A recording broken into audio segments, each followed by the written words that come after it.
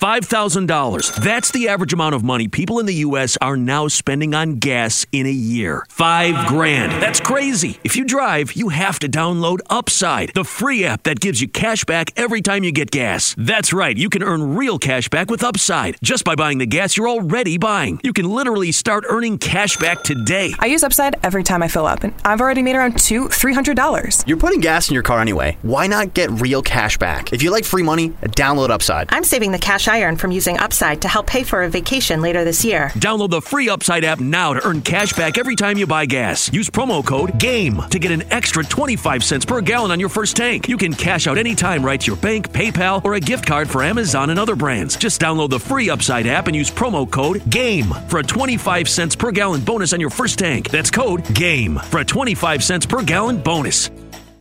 Yeah, and so it's for everybody, it's different, but I think that my warning thing would be, don't get sold into a high deductible plan because you really want this health savings account that's all over TikTok. Right, exactly.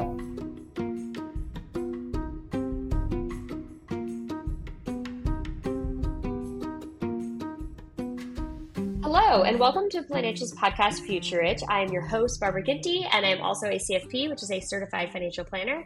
And I am here with my guest today, Kelly. Hi, Kelly.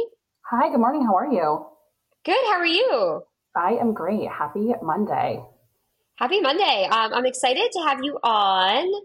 I will just, before we dive into it, I'll tell our listeners that you were excited about open enrollment at your company and thought that made sense to come on the show so we could talk about your benefits. Yes, absolutely. And I feel like this is hopefully a good time for a lot of your listeners. By the way, Barbara, everything that you publish and put out there, I think is fantastic. And I love the fact that you are helping, in general, everyone, but especially women, become more financially literate. And I think this is something I'm passionate about. I lead a team of primarily all women. And this actually came up on our team meeting last week in terms of open enrollments coming on. What's the difference between HSA and FSA? So I think this is perfectly timed. Oh, amazing. I very much appreciate that. And I will say, you're the first person to send me your, I think you're my first person to send me a benefits package like this. There you go. I love it. Yeah, that's great. So we're going to dive into all the benefits. You have very interesting ones, but why don't you let our listeners know how old you are, where you are, what you do, your income, all of that. Yeah, absolutely. So again, my name is Kelly. I live in the Chicago metro area. I've been here for about 2 years, have moved around various times with the company I'm with. I work in marketing for a food and beverage company, and I'm 37, and I just bought a condo, which is, I know, another big financial investment. So I've been listening to some of your podcasts too about how to consider, when you want to save and things like that. So definitely made that big purchase. And I think anything else, Barbara, that I missed? No, that's it. That's exciting. Yeah, I'm super excited. But, as I sent you my kind of outline of my expenses and everything, it's as you get that first mortgage payment, you're like, ooh, okay, this feels a little bit different than paying rent. Feels real. Yeah. Yeah. It's feels you're real. Now. Yeah, we're in the major leagues, Absolutely. Well, that's a big move. Can I ask, I will go through, I have a very beautiful color-coded spreadsheet here, which I love. Not required, but I do love. Will you tell our listeners, what did you get for a mortgage rate? Because that's been kind of just a touchy topic lately. Yeah, absolutely. And so again, I had a longer close. My close was 60 days, which I think is important to take into account. But so I started my journey just in terms of time. Today's, it's early November. I started my search right around July 4th, and I didn't actually make an offer until the middle of July. So at the time, the rates were different, which is why I just give that context. But they were hovering between 6.5 and 7.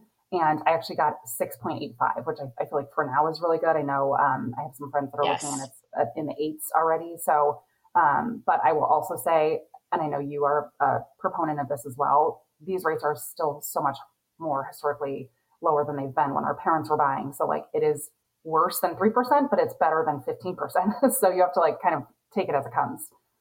You were the first person to acknowledge that. I was going to say, so my father's first mortgage was actually, I think he said it was 18%.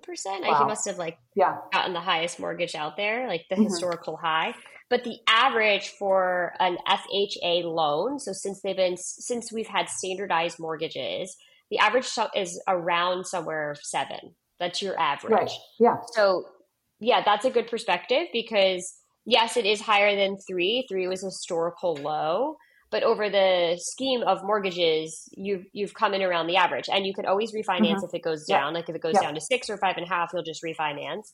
But yeah, had you waited, it would have just gotten worse. Yeah, exactly. Yeah. So I feel like, if you have the financial capital to do so, and it makes sense for you, great. But yeah, in case any of your listeners are considering purchasing a home, I highly recommend. Nice. 5 stars. 5 stars. Yeah. 5 stars. So, and then did you do a 30-year fixed? Yes. 30-year fixed. You got it. Perfect. Okay, good. So let's go through your income, your annual income, your gross is 200. Let me get my spreadsheet up. 245,000. Yeah, with all the benefits and all that jazz included. Yeah, with all your benefits, you have great benefits we're going to go through. And then, so you get paid twice a month, and so you take home $10,300 a month. You got it. Okay, and this is not including a bonus. Correct. This is pre-bonus. Pre-bonus. This is just your base salary. My base salary is that $10,300 a month after taxes, and then of course I get one bonus usually around March, April timeframe, which is included in my W-2, but of course not something I see every month. Exactly. Okay, perfect. So we're living on the $10,300. Great. So that comes in. That's your monthly number, and then your mortgage, which was, as you said, is higher than what your previous rent was. Yeah. So your first mortgage payment. Yeah, sorry, I was going to say my rent was, I was renting a 2-bedroom and it was kind of a steal. It was $2,600, which I know for some people is like, oh my God, that's crazy. But in Chicago, it's not. And then my mortgage, even, I put about 12% down. And then with that, 6.85, it's just under 4,000. So it's 3,947. And then I do have some like HOA fees and stuff like that. Okay, perfect. And then we have your gym. You have your credit cards, which you just pay off monthly. So those are just 400, 500. Yep. Peloton, 44, HOA fee, 189, Comcast, 60, Netflix, 1673. We're going to talk about this. Your Audi payment. Yep. Audi? How do you say it? Audi. I go with Audi. Okay. 719.82. Storage is 182. You save, which I love. It just comes out auto to Ally, $500 a month. Yep. And then ComEd is 101, Audible 14, and then gas 83. So your monthly expenses come to, we'll just round it up, $6,900 a month, including the mortgage and your savings, because you already added 500 into there. Yep, exactly. Perfect. And so 6,900, you have wiggle room every month. Just we'll just say for simplicity's sake, about 3,000, not including the bonus. Right. Wonderful. Yeah. Which I will have questions for you once we get that bonus too. I'd love to do another episode and talk about like how we should think about it. Yeah. I kind of got a recommendation many years ago in terms of how to spend your bonus, but as I'm continuing to advance my career and the dollars are getting larger, and as I don't have any student loan debt anymore, it's kind of like, what do I do with all this money? Oh, did you have student loan debt? I did, but I paid it off 3 years ago. Oh, amazing. And what was that taking up out of your budget? Oh, that's a good question. Was it a lot? It was like maybe $1,000 a month, which is a lot. But I also I have an MBA, so I went to grad school, and it was kind of, I refinanced with SoFi. Okay. But yeah, I paid that off in 2020. Fantastic. So you're a free bird. You just have the car loan and the mortgage. You got it. Perfect. And then let's talk about your savings. So you have a total of everything combined of just over 514,000 saved. So you have 149,000 in a rollover IRA. You have 321,000 in change in your 401k. And then your liquid savings, you have 8,700. And then in your Ally, the one where you're transferring the money to, you have just about 35,000. Yeah. And so one thing I would love to understand is, so Chase, I keep just shy of 9K, and I Chase quote unquote savings. The rate is super low. I think it's 0.025%, which is 11 cents a month, which is laughable. Nothing. Yeah. So it's nothing. And so I moved into Ally Financial, which I'm not trying to plug it, but I think it's great. It's basically a high yield savings account is what I think you would call it, right? Yep. It is great. I use Ally as well. Yeah. And so that interest rate is just over 4%. So, I mean, if you think about it, why would you give somebody your money to get a quarter versus 4 times, right? So, right. I mean, whatever. But so that's kind of what I've been moving funds into, and it's done well for me. You know, I've made a couple $100s of interest every quarter, which is great. But so I guess I would say like my total liquidity, if I look at this, is just about like what 42,000. Yep. If I ever needed it, because obviously with like home expenses, yes. you just never know. You so never know. I'm like the grim reaper of like, you never know what you're going to spend money on. Yeah, exactly. So I think that's great. I think that if Chase is linked to like your working account, like your checking account where you pay your bills, and that's your like emergency that's like tied to your checking, you could maybe dial that down a little if you wanted to, just because of your point. Like you can't even buy a postage stamp, you know, with what they're paying you. Right. So that's true. That's which is true. So if you wanted to say like, I'll just leave 4,000 or 5,000 there, so that if, you know, there's a random expense that comes up, it's immediately tied to your checking and savings, that liquid savings. And then you could do the rest over. So you could take, you could do like 3,700 back over to Ally and bump that up.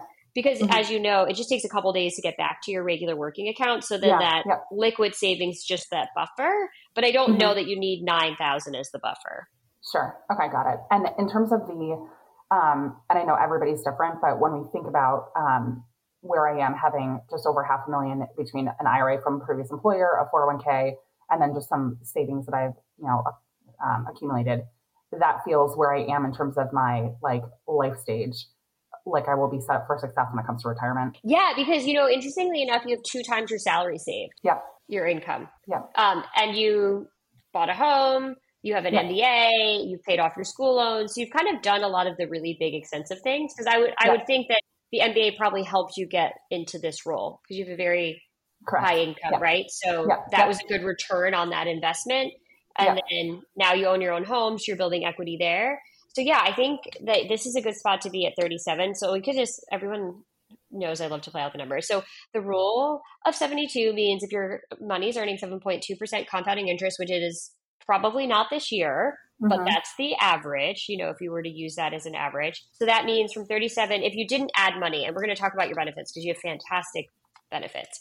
But if we didn't add another dollar and you just said, I'm done saving, you know, for retirement, not adding another dollar, neither is my company. 514 would go from 514. We'll just use round numbers. And so at 47, it's $1 million and change, right? Using the 7.2% compounding in interest. That's the assumption that we're making, just a projection hypothetical. So then at 57, you would have $2 million, right? Correct. And then at 67, because 67 is a more realistic time to retire, and I'm going to say why, that's $4 million. Okay. And at so at $4 million, you would want to be pulling a percentage off of that. But even if you were pulling, I mean, probably 4%, you would be pulling in around what you're making now, a bit under, but I think that's a good number without having added anything. And obviously from 37 to 67, there's a lot that can happen. And that's one of the hard things. And the reason why I like 67 as a number versus 57 has more to do with the fact that when you are in the accumulation stage of your life where you are actively contributing to your accounts, right, you're adding. And then at a certain point, you're in the distribution stage. That would be the retirement stage, where instead of adding to your accounts, you're feeding your accounts for 30 years. Yes. And now the account has to feed you, right? You have to take money out of it. It's there to support you. So if you look at it from an actuarial standpoint, at 67 as a female, depending on where you are, but if you've made it to 67, the older you are, the more likely you're to continue to be older, right? So your odds get better as you get older that you're going to keep living. I think that's interesting, but the statistics get better. So, and as a female, you could plan to have 30 years where you're spending your money, which would take you to age 97. And some people say, I'll never live to be 97. But I have women walk in my office every day that are 90. So if they only plan to 90, well, you're kind of in trouble, right? Right. Yeah, exactly. So you want to have like a more even like accumulation I like to even up the accumulation versus the distribution if you look at it like a seesaw. So if you're only accumulating assets for 25 years and then we're planning potentially on distributing assets for 45, the seesaw is a little off balance. Yeah. I think it's fair if you just think like logically, like if I'm feeding an account for 30 years, it should be able to feed me back for 30, right? It's when that distribution's a little off. And it's not to say that you don't retire at 57, because we're going to talk about how much money is getting added to these accounts. Right.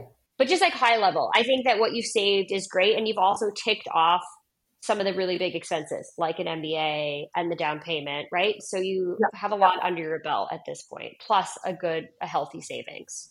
Yeah. Okay. That makes me feel good. You just never know kind of like where you are. And again, like comparison is not great because everybody's different. No, isn't it the thief of joy? Comparison is the thief of joy. Okay. I have to share this with you. So, and I feel like your listeners will appreciate this. So I love that quote, comparison is the thief of joy.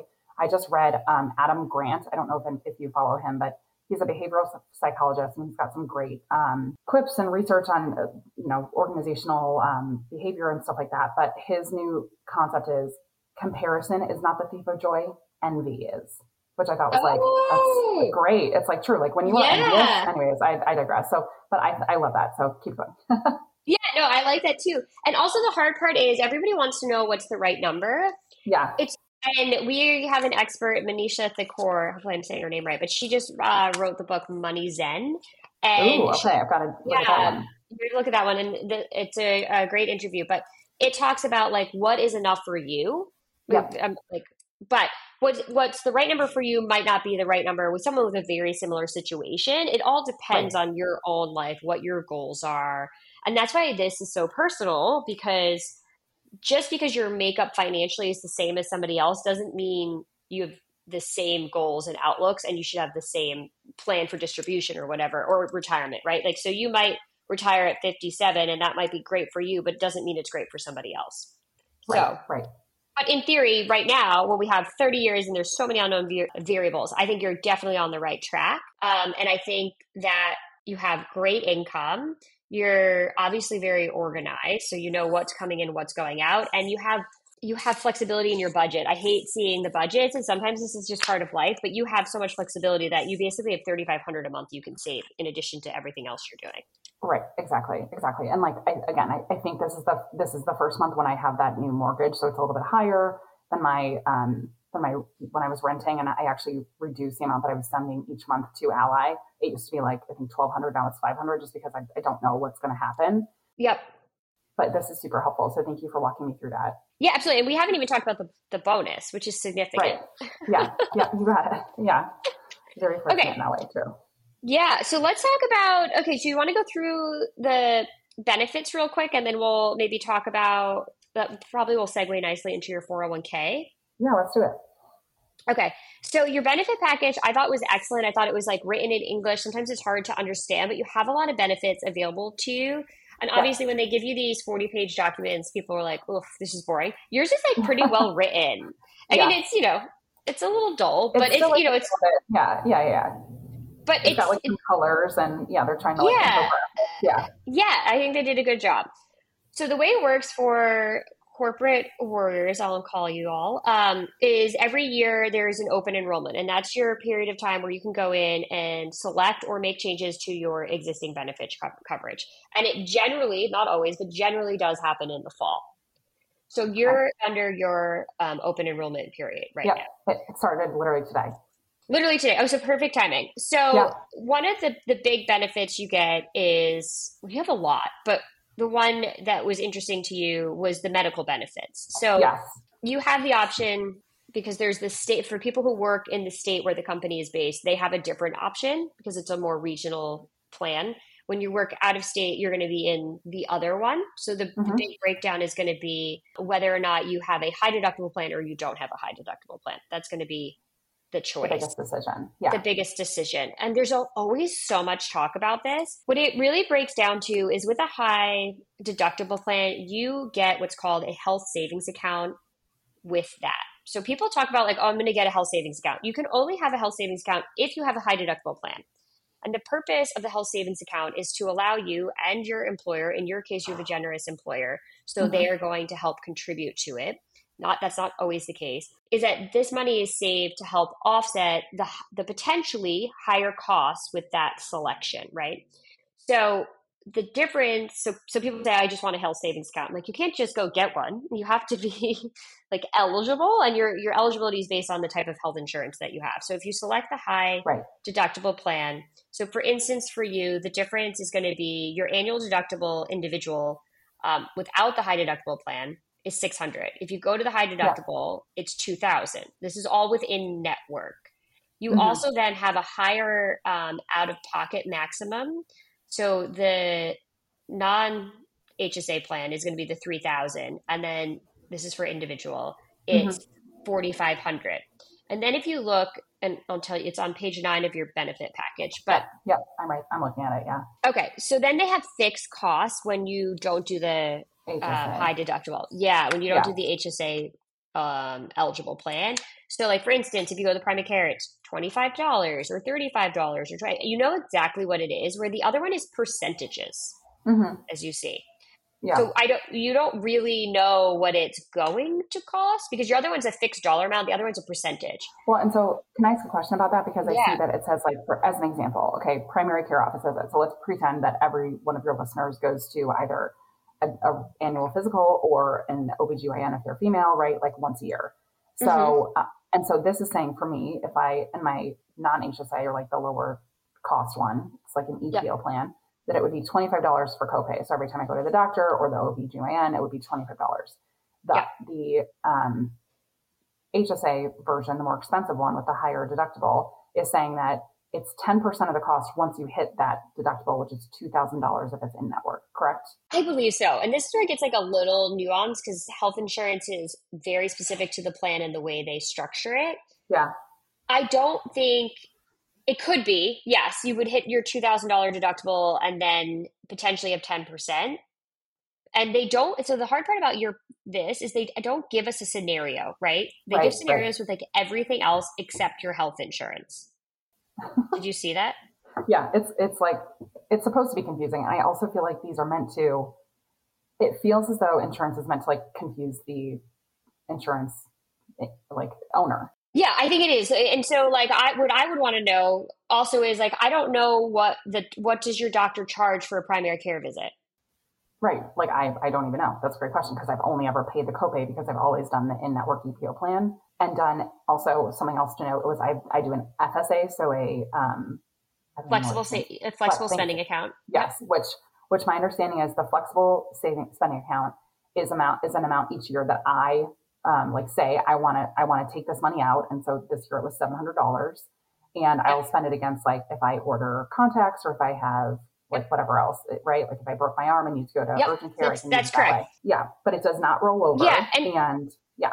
Yeah, exactly. So I think when it comes down to the high deductible or the not, I think you need to, I would, if I was going to do the high deductible, if you're someone, and I do think that women fall into this camp, and I hate to generalize, but my husband never goes to the doctor, like ever, ever, ever. And he literally like never gets sick.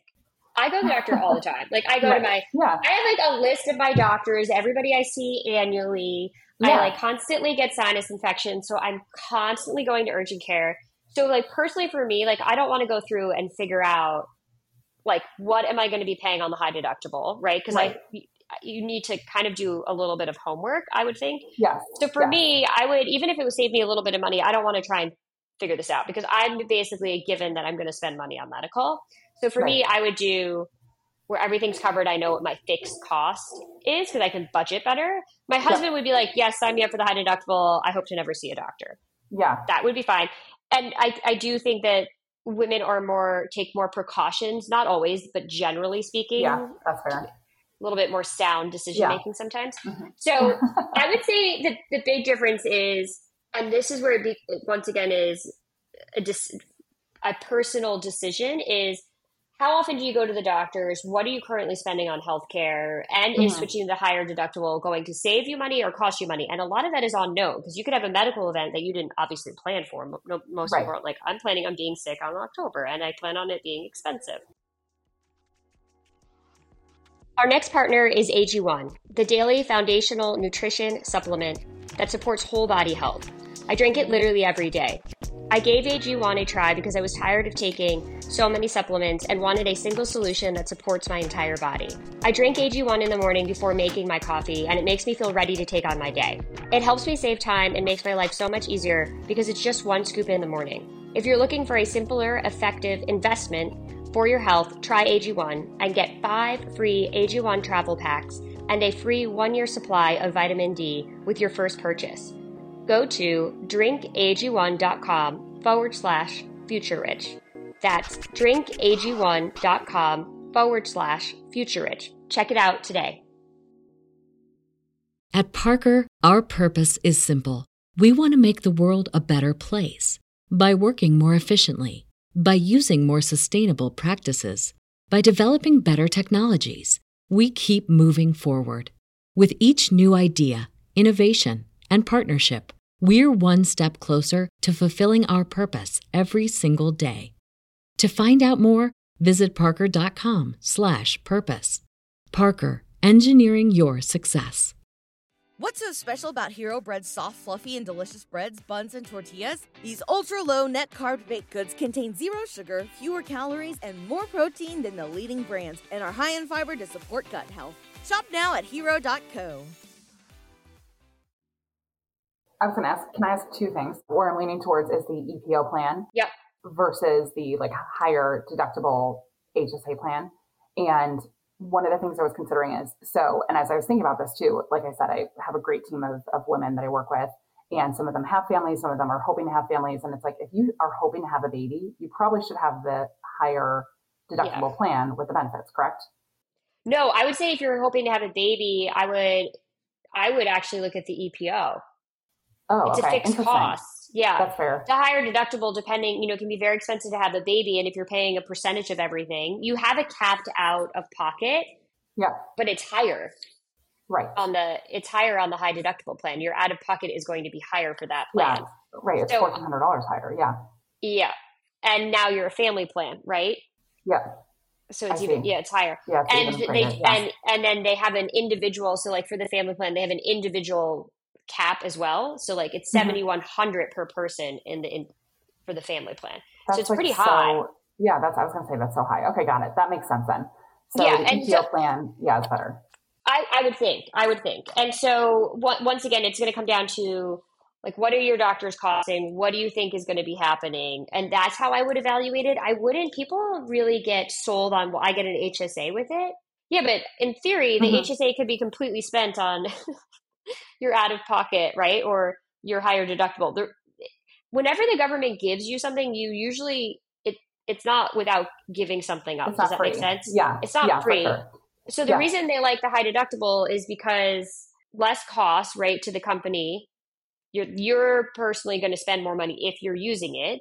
And so therefore they offset the high deductible plan with the HSA, allowing you to save, and the company will fund it as well. So basically, your company is saying they're going to put $150 a month into it for you, which is $1,800.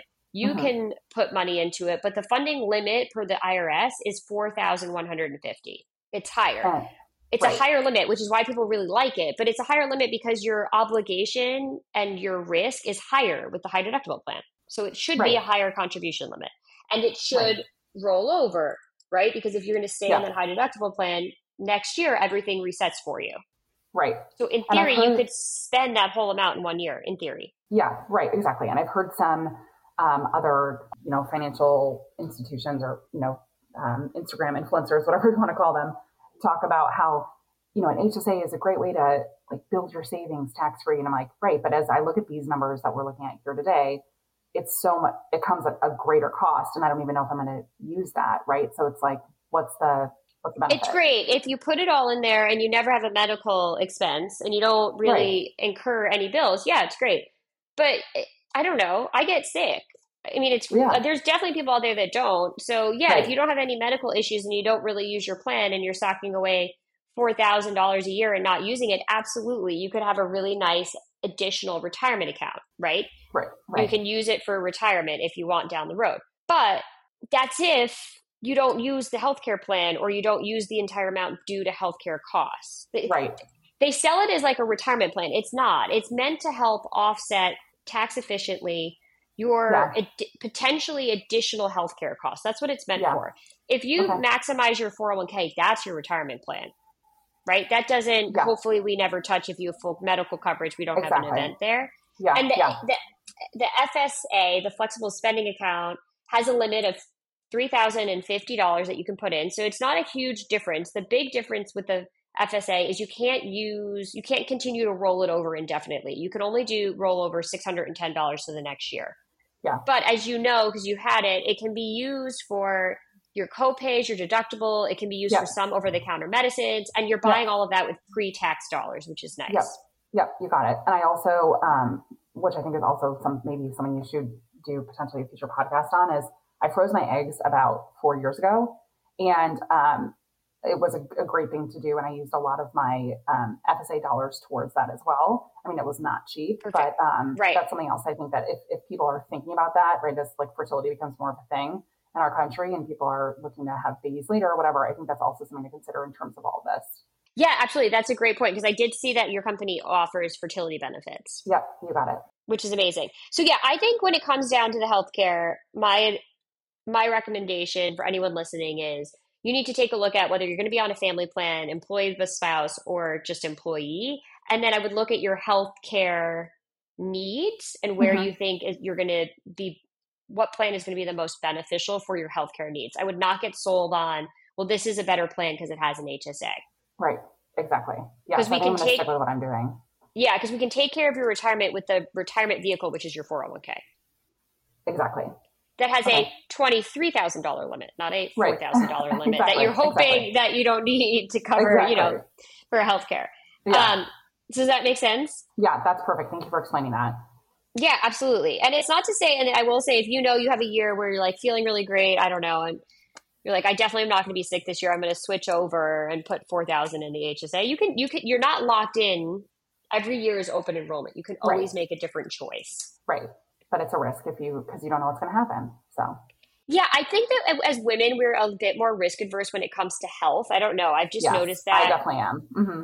I just don't ever want to find out I have to have a test and now I'm out of pocket. And I have had a higher deductible as a small business owner without an option of anything else, if that makes sense. Like there wasn't anything. So the deductibles were just always higher than what I was used to working for a company. And when I had corporate benefits, everything was just covered, right? Like I didn't spend a lot and everything was always, I didn't ever have to worry about getting a bill. And I always seemed to have the worst luck. Like I broke my ankle, which was expensive. After the year reset, my year reset in September, and I broke my ankle September 24th. So there goes. No. Yeah, I'd already met my deductible for the prior year, but then I broke my ankle literally not even 30 days after my deductible. Oh my goodness. What are the chances? But that's my luck. So I'm just the type of person where I'm just like, if you're lucky or not. Like, so, and you want to have the coverage. And I'm like, I don't know, somebody that would rather have it than not. So yeah, I think that makes sense. Yeah. And so it's for everybody, it's different. But I think that my warning thing would be, don't get sold into a high deductible plan because you really want this health savings account that's all over TikTok. Right. Exactly. It's just a little account to help you pay pre-tax for medical. It's not meant to be a retirement vehicle. Correct. And even if you have a $23,000 vehicle that's readily available, that's not getting sung praises on TikTok, right? That's your 401k. That's that's where we want to be, in my opinion. Yes, I completely agree. I'm aligned. Okay, so let's talk about this. You have an amazing 401k match, and you have profit sharing, which is something we don't talk about all the time. Yeah. So, which is great. And so, and there's another really unique benefit that I've literally never seen. And so that's what you have a lot. Yeah. So we're not going to go through all 44 pages, but so in terms of your 401k, you have a Roth option and a pre-tax option, which most plans have, but then you also have a 3% dollar for dollar match up until your annual compensation limit, which is rare. It usually caps. So your contribution limit works out to be $7,350 on your 401k. But then on top of that, you also get a 6% profit sharing, which is amazing. What can you walk me through like the whole idea of like vested versus not vested? Yes. Oh, absolutely. And you know what? Speaking of, I don't even know if I saw your vesting schedule on here. So vesting versus non-vested. So when you're vested, all of those dollars are yours. Okay. So most companies will have to have a vesting schedule, which I just realized I did not see on here. I don't think it's in here. Nope, it's not in there. You don't leave. So I also love that your company said, if you can't afford to save that much, make sure you're saving up to the matching amount so you don't leave any free money behind. Right. No one ever says that. I love that. They're trying to help, I appreciate that. They are really trying to enhance your benefit and make sure you use it. So the vesting means that once you're vested, it's your money. So because your company is putting in a lot of money on your behalf, there's usually a vesting schedule. I do not see that in here. So you might have, it is possible it's an immediate vest. It doesn't say anywhere. Your profit sharing, you have to have completed 12 months of service, meaning, and it's for, full-time workers. Yeah. But it says yours is vested when I looked at your statement. So, and I did not see a vesting schedule. So in theory, here's how other companies do it. They say that, and you've been with your company for a while? Almost a decade. Yeah. Okay. So let's just say like it's a 5-year vesting schedule. We'll just use an easy one. So they give you $7,000, they give you more, but your match, your 3% match is $7,000 and change a year. So you would have to stay for a full 5 years to get 100% of it. So if you left after year 1, you only get to keep 20% of it. That makes sense. Okay. It's like $1,400. Yeah. So that's what the vesting schedule is. I'm just looking in the fine print, but I also don't see it in there. So it is possible, and this would be like a good question for them. I would just be curious what the vesting schedule is. You've obviously met it. Usually after 5 years, anything from that point on is fully vested. It's just if you leave in the interim. That's fair. So you're definitely fully vested on whatever you've put in, because it looks like that on your statement. But no, I don't see a vesting schedule noted in this very long benefits package. Yes. So it's a little intimidating. So I appreciate you walking through it and looking at all the pieces. Yeah. So I'm not sure what your vesting schedule is, but that's standardly how it works. But I would ask what the vesting schedule is. You've probably already met it. Everything on your statement looks like it's vested. But for anyone listening, you want to know what your vesting schedule is. And I always say, if you were to leave your company, which you have seems like your benefits are amazing, your pay is great. So I don't see any reason to leave this company. But if you are a listener and you're thinking of leaving your company, one thing I always say is see where you are with your vesting schedule, because you could be leaving a lot of money on the table by not waiting to invest. That's a good point. Okay. I will find that out. That's a great question to ask. Okay. And now the other thing I want to mention, so I know that you're an only child. And so one of the reasons women tend to not make as much money as men over their careers, because they take a step back for childcare, but also take a step back for ailing or ill parents. Yeah. Right. Those are the two big things that affect women more than affect men. Yeah. On your benefits package, they have a long-term care insurance, which is not attractive for you given your age. Sure. But it says it's also available. Hold on, let me get back to the page I was looking around for. Okay, yeah, it has a really pretty picture. Page 27, long-term care insurance is eligible for coverage under the company healthcare plans. Also, I've never seen this. Spouses, parents, parents-in-law, grandparents-in-law, siblings, and adult children also may purchase coverage. Oh, that's great. Long-term care is for either at home or in a facility. Obviously, at-home care is more affordable, usually more preferable, right? Because people stay in their home. It assists with the activities of daily living. So activities of daily living are abbreviated as ADLs. And so this is when you determine whether someone needs what's called skilled care.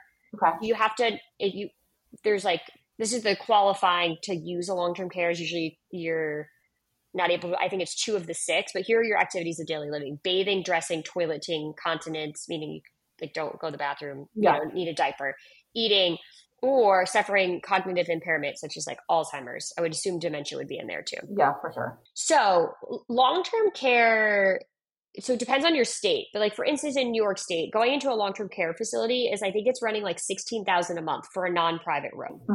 So it's crazy expensive. It depends on the state, depends on the county, all of that. But and I'm making an inference here, but being an only child, if it were me looking at this, I'd be like, oh, this is interesting. Maybe not to do it, but to explore it, to see because you have such an amazing benefit package, and generally group benefits are better than anything you buy on your own, right? Because you're going in as a group. And so they're going to offer sweeteners and more attractive deals because they have the opportunity. Well, I don't know how many people are working in your company. Let's just say 10,000. Yeah. So someone going in and having the opportunity for 10,000, it's like Walmart, right? They get a better price on a toaster than if you buy a toaster, right? Yes. Walmart's buying 10,000 toasters, so that's how they get the price discount. Yes. So I would explore this. Okay. And just see what it is. I don't know if your parents have long-term care, if they care about long-term care, but to me, this would be interesting as a professional. Yeah. That if God forbid your parents needed care, you don't want to quit your job, right? Right. And this seems like a great way to help offset some of the care. Yeah. So not to say I would have to we'd have to talk about your parents and all of that, but I read this and I was like, what? Yeah. It seems like a great benefit that I honestly, I always read it and I always go, do I need it? And I was going to ask you about supplemental life insurance and all that, because I've heard that once you hit the age 40, a lot of that incremental life insurance gets more expensive. And so do you think it's better to buy additional supplemental life insurance through the company as well? So here's what I think. That was the next. So that's next page is life and AD. So accidental death and dismemberment. So that's your next page. So your coverage based on your salary, if you get 3x your base salary is your coverage with work, and so you're going to cap out because 3x of your base salary is going to be greater. So your max, so your max they pay out is $500,000. So that's great. And you want to make sure, I saw that you have beneficiaries listed on your 401k. You want to make sure you have a beneficiary listed for the life insurance that you get through work. Here's what I would do. You might stay there forever. It seems like an amazing company. Mm-hmm. I would get my own coverage outside of work. Because God forbid you lost your job. You would also lose that coverage. And you are right at 37. So what I would do, and this is all hypothetical, you froze your eggs and stuff. So maybe the idea at some point is to have kids. Yeah. Yep. That's okay. So then I would do my future. I did it this way. What would you want for your future family? I would think if the $500,000 is the cherry on top, but what would you want as your own insurance? You don't have really any risk at this moment because it would be a tragedy if you went skydiving and it didn't work out. Right. Personal tragedy for everybody in your life, but it wouldn't be a financial tragedy for anyone in your life. Right. I'm assuming it would be your parents or your beneficiaries or a friend or something or cousin. Exactly. Mm-hmm. Okay. So then, you go skydiving, it doesn't work out. Someone sells the condo, right? And then there's $500,000 of your investments and $500,000 from the company, right? There's no financial tragedy. There's a personal tragedy. Yes. Where it gets complicated is, okay, let's just play out the future family. You meet somebody, you decide to have kids at 40. Now, yes, first of all, you can't get life insurance when you're pregnant. I don't know if you knew that. Oh, I did not know that. That's just another way that the country hates women. Yeah. So you can't do it while you're pregnant. You have to wait till you're not pregnant. Yeah. So then you get pregnant. You're like, oh, shoot. We have $1 million. If anything happens to me, there's $1 million, right? But what's your remaining mortgage amount? Just throw that out. 481 or something like that. Yeah. Okay. So the life insurance will pay off the mortgage that gets sold, and then you still have the 500. So what I would do is play out the future family. What would you want? You can always add more, but I would lock in while you're young and healthy your own term coverage. And as most of our listeners know, I hate whole life. Yeah. I like term. Okay. You can get it for pretty cheap. For $2 million, you'll probably spend $150 a month. I would decide what you think your future family, what would you be happy with?